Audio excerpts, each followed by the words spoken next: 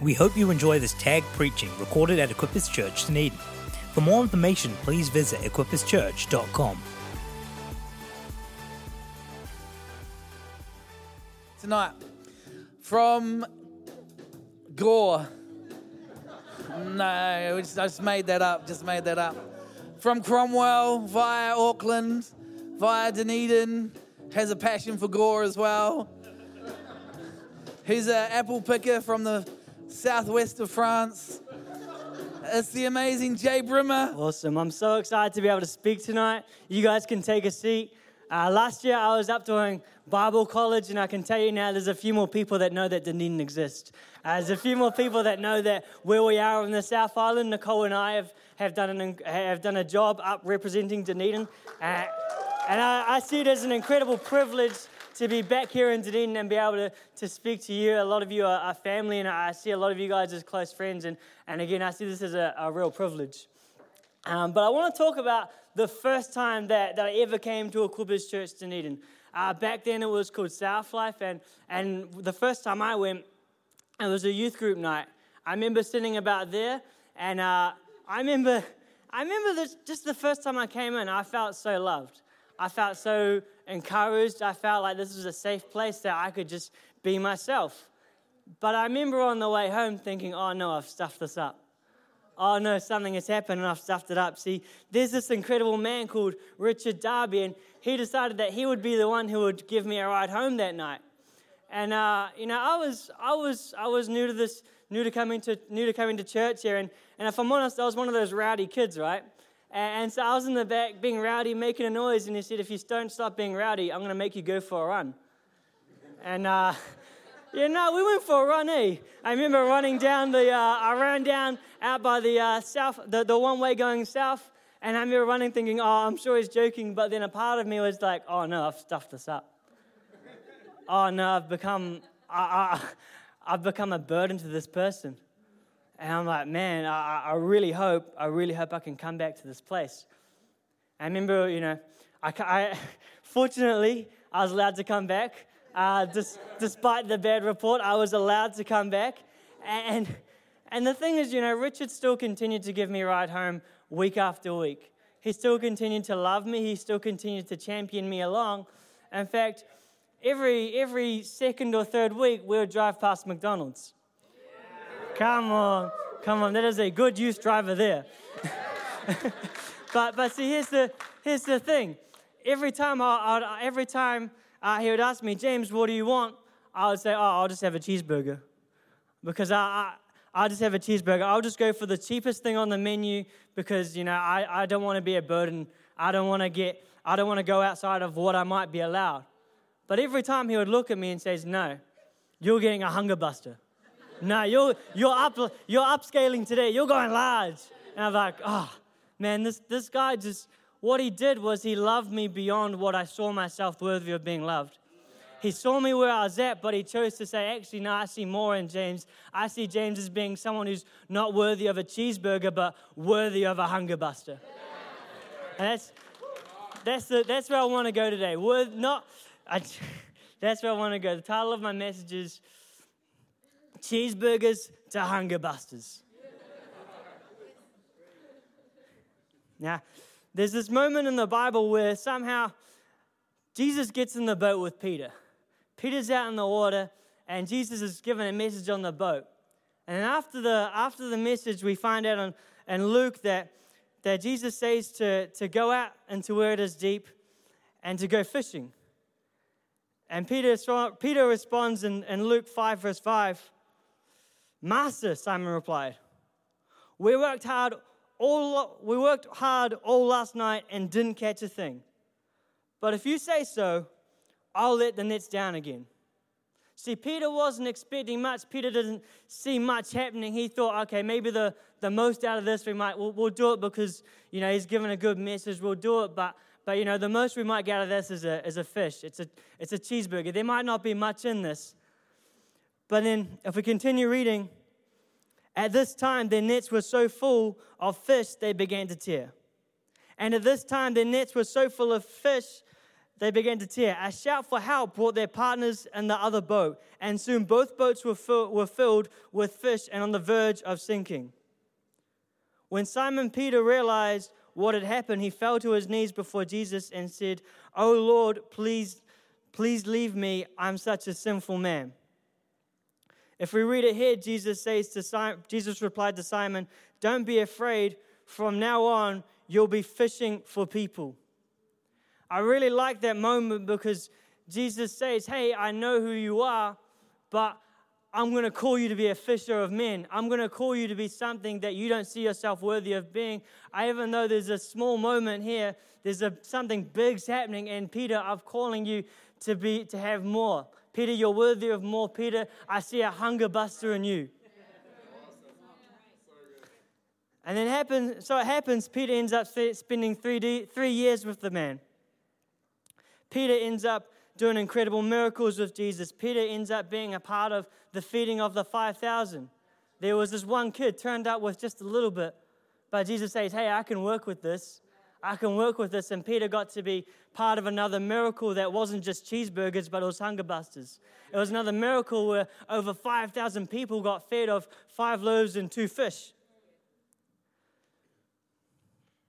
But then there's another miracle. Peter walks on water.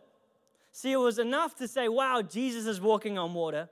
But then Jesus called Peter out onto the water. Peter said, "Jesus, if it's you, call me out into the water." So he stepped out on the water. Yeah, he may have doubted a little bit, he sunk, but Jesus pulled him up and said, "Hey, you're worthy to be standing next to me. You're worthy to be having this moment with me. I don't want this to be a cheeseburger moment, but this is going to be a hunger buster moment."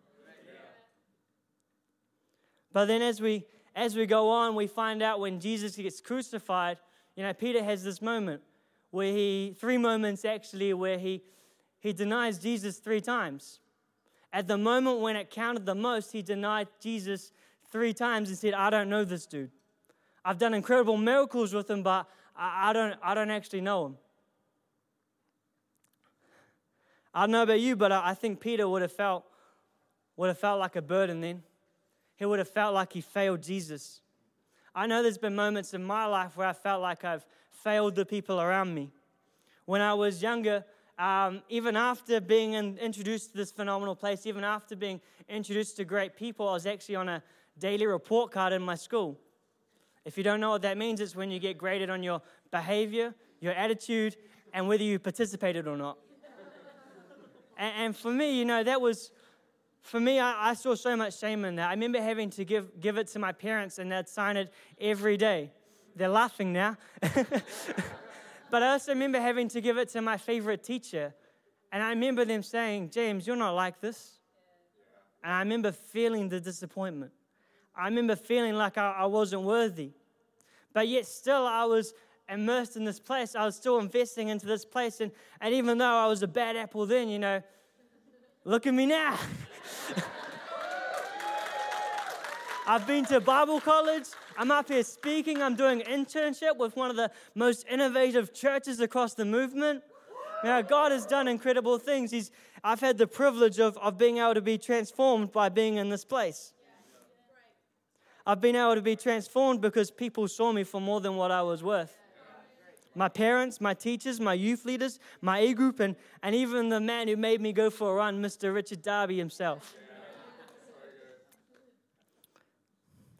Now I'm up here communicating, but see, the thing is, Peter, even after Jesus died, when he came back, he approached Peter, and he said to Peter, he asked Peter 3 times, "Do you love me?" Now he didn't say this to Peter to say, "Hey, you've stuffed up." He said this to say, "Hey, I know what happened, but I still want to use you. I know what happened, but I still see the value. I know what happened. I still see great things happening." And if we read on in Acts, Jesus in Acts 2, Jesus is gone by this point. It's just the disciples, and the Holy Spirit comes. Who stood up? Peter did. Who addressed the crowd when the people were wondering what was going on? Peter did. And through Jesus, or through Christ, through the Holy Spirit, Peter was able to lead 3,000 people into a relationship with Jesus. Peter was able to do incredible things because he knew that he was worthy of more than just a cheeseburger, but a hunger buster. And that's the prayer that I want for us as a church today. Imagine if we knew that we were all worthy of being hunger busters, of having hunger buster moments. Imagine if we all knew. Don't live a life of cheeseburgers when God and the people around you see you worthy of a hunger buster. Let's pray. Yeah, God, I thank you that you're in this place, that you're moving in this church. I thank you for the incredibly generous people that are in this house. I thank you that you love each and every one of us more than we know, Father. That you have a purpose and a calling on our life, every single person in this church. I pray that they all know it, that they discover it. In your name, amen. Hey, I'm so excited for the next speaker that's coming up. I've known this person for a really long time. They were at youth group the same time I was at youth group. In fact, I remember one time she was sharing a testimony at how she was called to be a worship leader from birth. And I know a lot of people in this house have been able to have incredible moments because they've had someone who was able to lead them into the presence of God. And I'm so excited because Abby's not just called to be a worship leader. She's got so much greater. She helps lead our young adults. She helps do incredible things within the women of our church. And I'm so excited to be able to welcome up Abby Bruce. So, fun fact about James. It's not a bad one. I just remember, so I've been here for 10 years now at this church, and he was actually the first person I met when I walked in these doors. I don't know if he remembers that. He had a big fro. And it was the first youth group of the year in 2009, and so it was really fun. Yeah, it's just funny. Yeah, so there we go. Hey, I'm excited tonight to share just a recent revelation that God's revealed to me, going on the topic of being the new series we've just started, Revealed. So tonight's actually quite fun because usually Matt's the one up here sharing the stories. Now it's my turn.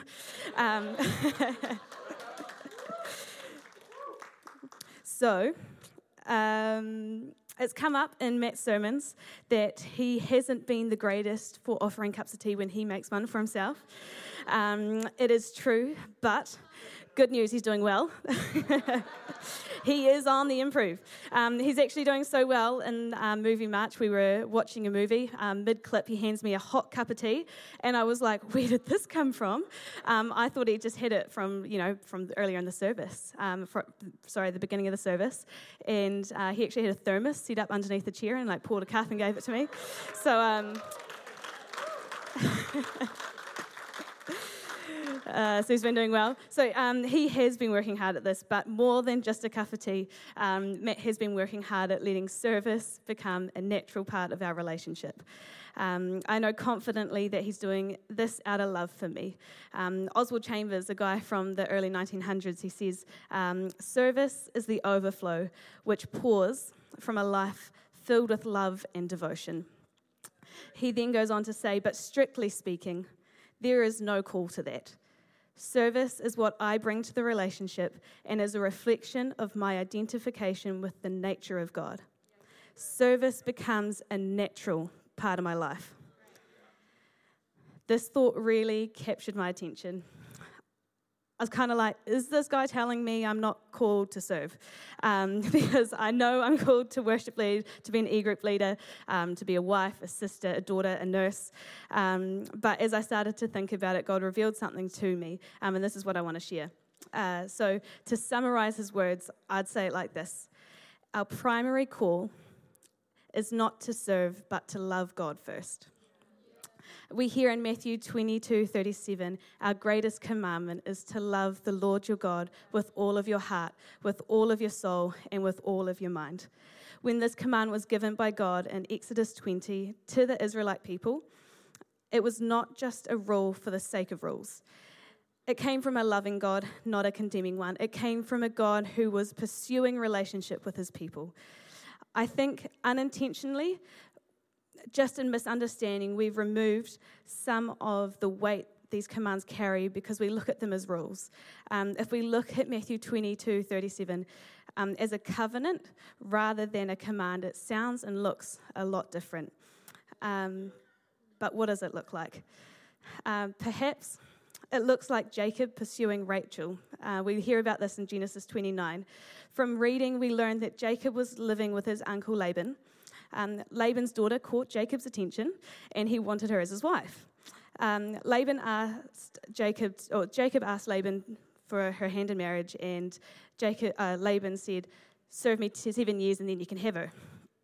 And so Jacob did this. And in verse 20 it says, "So Jacob served 7 years to get Rachel, but they seemed like only a few days to him because of his love for her."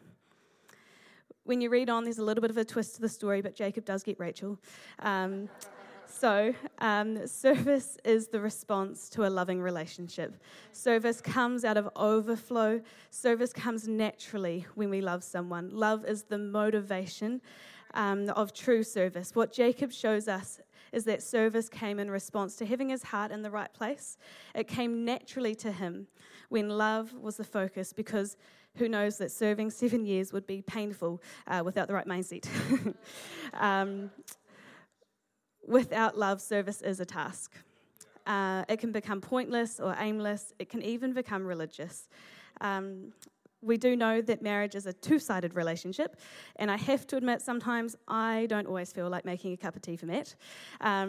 He has paid himself out a lot, but I know I can be just as bad at times.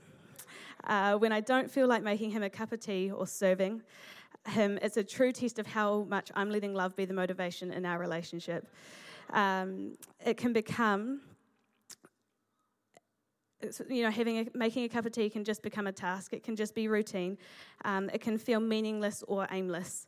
I might even find myself starting to get offended, making unreasonable statements like, "Matt never makes me a cup of tea. Why should I do it for him?" Or "Why can't he just make it? He's got legs." Let's be honest. That may all seem a little drastic over a cup of tea. But what if you replace the cup of tea with where you may serve at church? Serving on hosting, hospitality, serving our kids, maybe worship, being on worship team, maybe being on prayer team. Then put God at the end of on the receiving end of your serving. And is true love being represented? Or would he be moved by the way that you are serving him? Because when love has become second in line to serving, we find ourselves ticking off a task. Grudgingly coming to Sunday, rolling our eyes when leaders ask us to fill in for somebody, or getting hurt or getting offended. We ask questions like, why do we have to be there early? Or isn't it the leader's responsibility?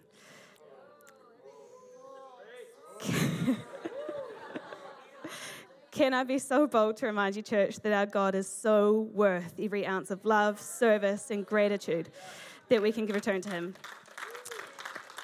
He loves us immensely. If those attitudes start creeping in, can I ask that you would check the motivation of your heart and the reason that you're serving? The only reason I ask those questions and ask you to do that is because I've been there myself.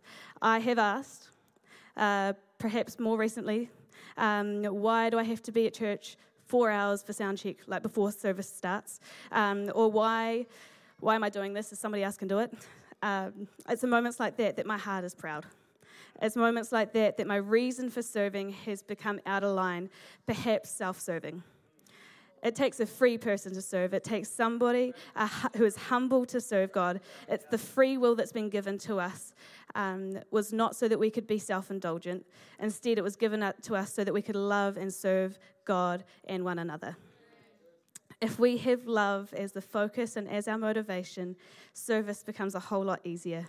If I'm motivated by love, making a cup of tea, for Matt is actually really easy. It takes only minutes. If my love and devotion is completely focused on God, I won't question sound check times or what God has asked of me to do. He's asked for my everything and my whole heart and my whole life. One thing I love about God is that he'll never ask us to do something that he's never done himself. God asks us to love him with our whole hearts. He does the same. He asks us to pick up our cross daily, and he did that too. For God so loved the world that he gave his one and only Son. And Jesus was no exception either. Let's quickly read Philippians 2, verse 1 to 11.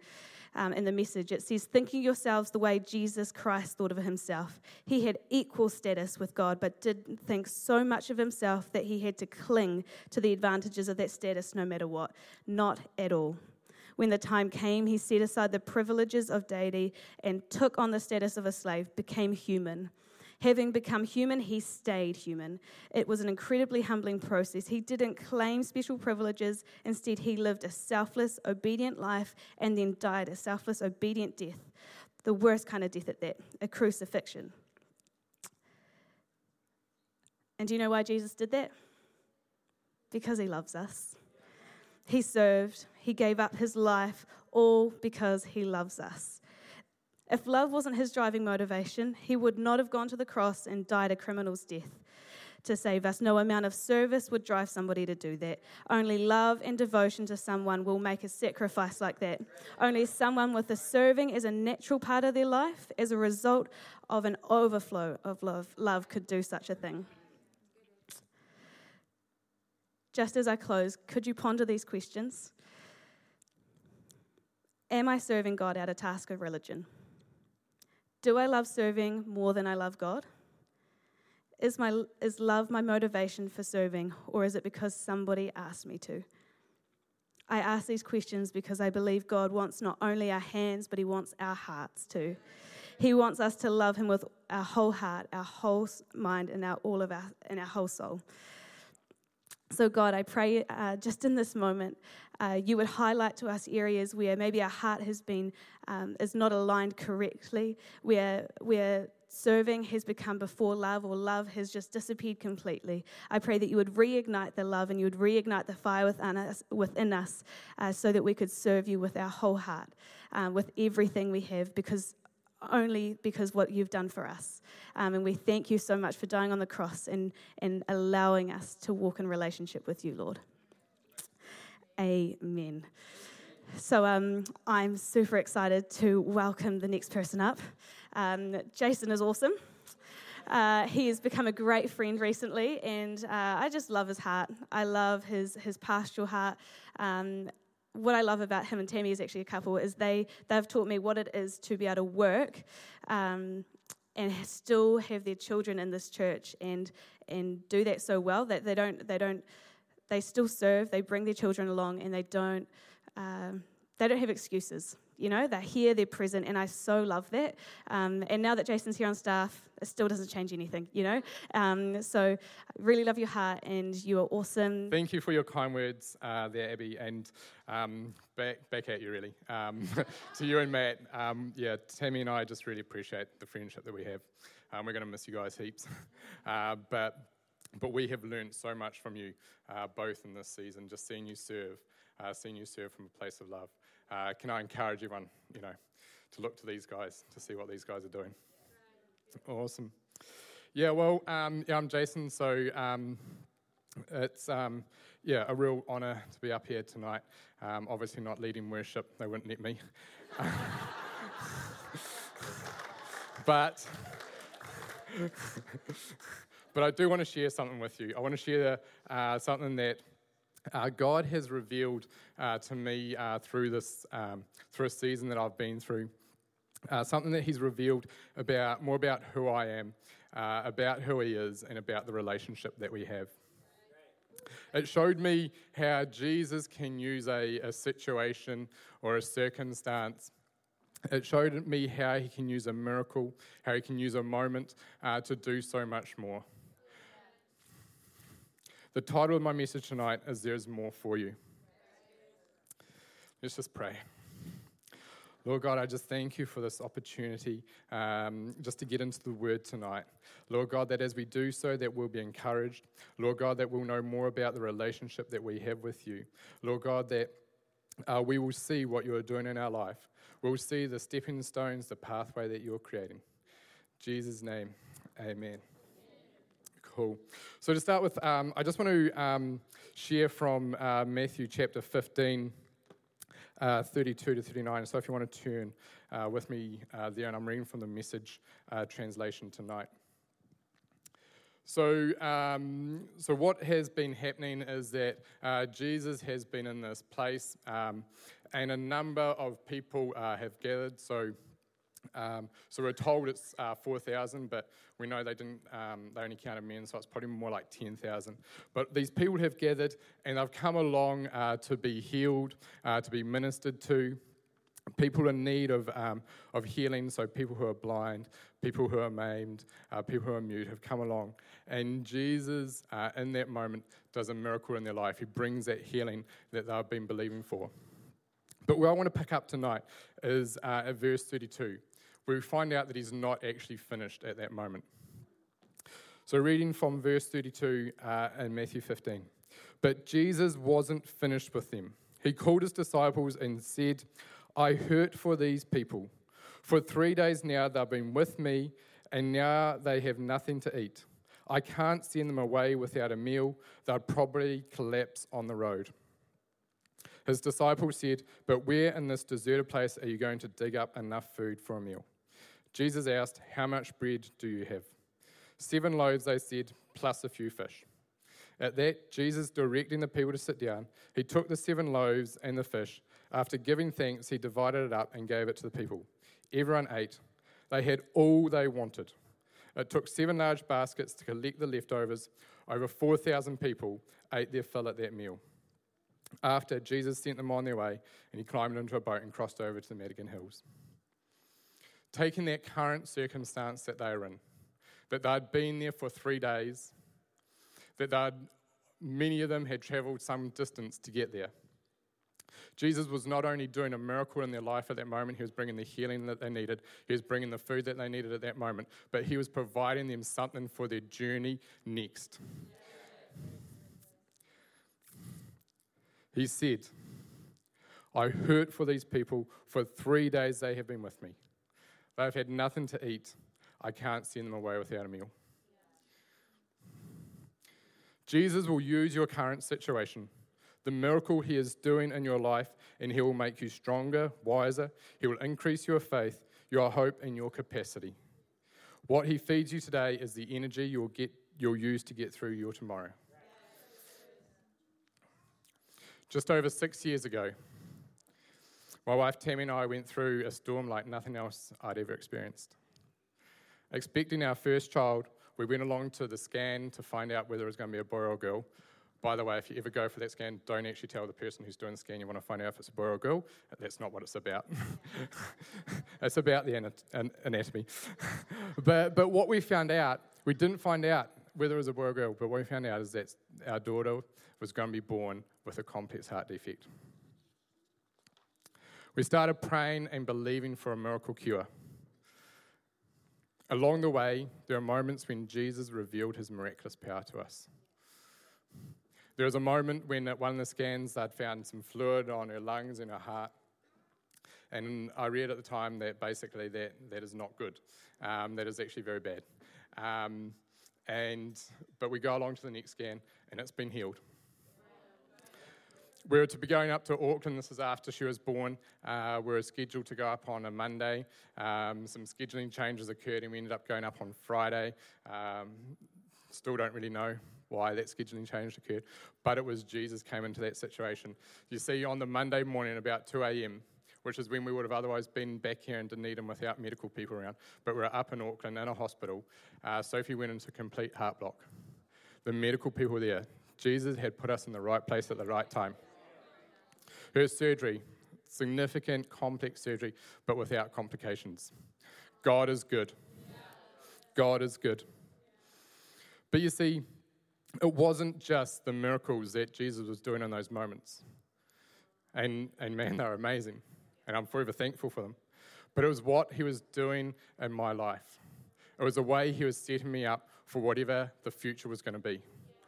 And now I get to walk that pathway. You see, during that season, I learnt the importance of surrounding myself with friends and family.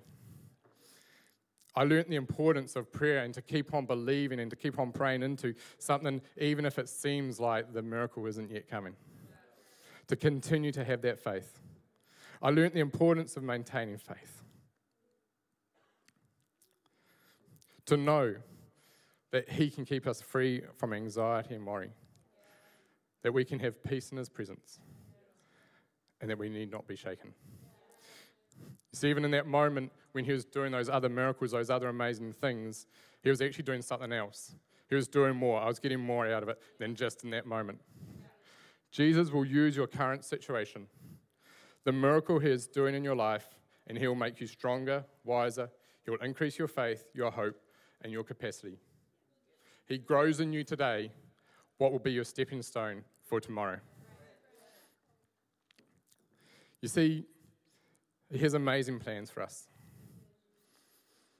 His word is full of promises on this. Jeremiah 29:11. For I know the plans I have for you, declares the Lord, plans for welfare and not for evil, to give you a future and a hope. Proverbs 3, verse 5-6. Trust in the Lord with all your heart and do not lean on your own understanding. In all your ways acknowledge him and he will make straight your paths. Romans 8, verse 28. And we know that for those who love God, all things work together for good, for those who are called according to his purpose. Proverbs 16:9. The heart of man plans his way, but the Lord establishes his steps. Jesus is going to use your circumstance. He's going to use your situation. He's going to use what you're currently going through in life to prepare a platform for you for what's coming next, for the future that he has for you, for the plans that he has for you. Just as I come to an end, I just want to share this quote that I really love from C.S. Lewis, and perhaps now the band wants to jump up. It's this. Imagine yourself as a living house. God comes in to rebuild that house. At first, perhaps you can understand what he is doing. He is getting the drains right and stopping the leaks in the roof and so on. You know that those jobs needed doing, and so you are not surprised.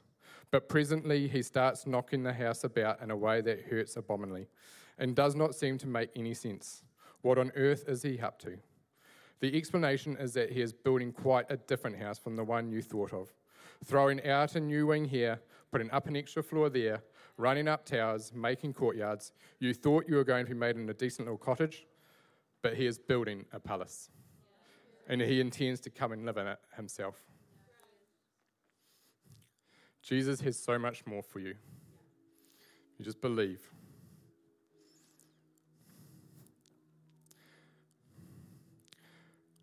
Friends, I'm not sure what's happening in your life right now, what your situation, what your circumstances. But I know this. He's creating a way. He's creating a plan for you. What stepping stones is he putting in place for you tonight? Stepping stones that you use tomorrow. What path is he straightening out for you tonight? A path that you'll use tomorrow. What is he building in you tonight? A room. That capacity that you'll use tomorrow. You can expect more. We hope you enjoyed this message recorded at Equippers Church, Dunedin. We pray it blessed you. For more information, please visit equipperschurch.com.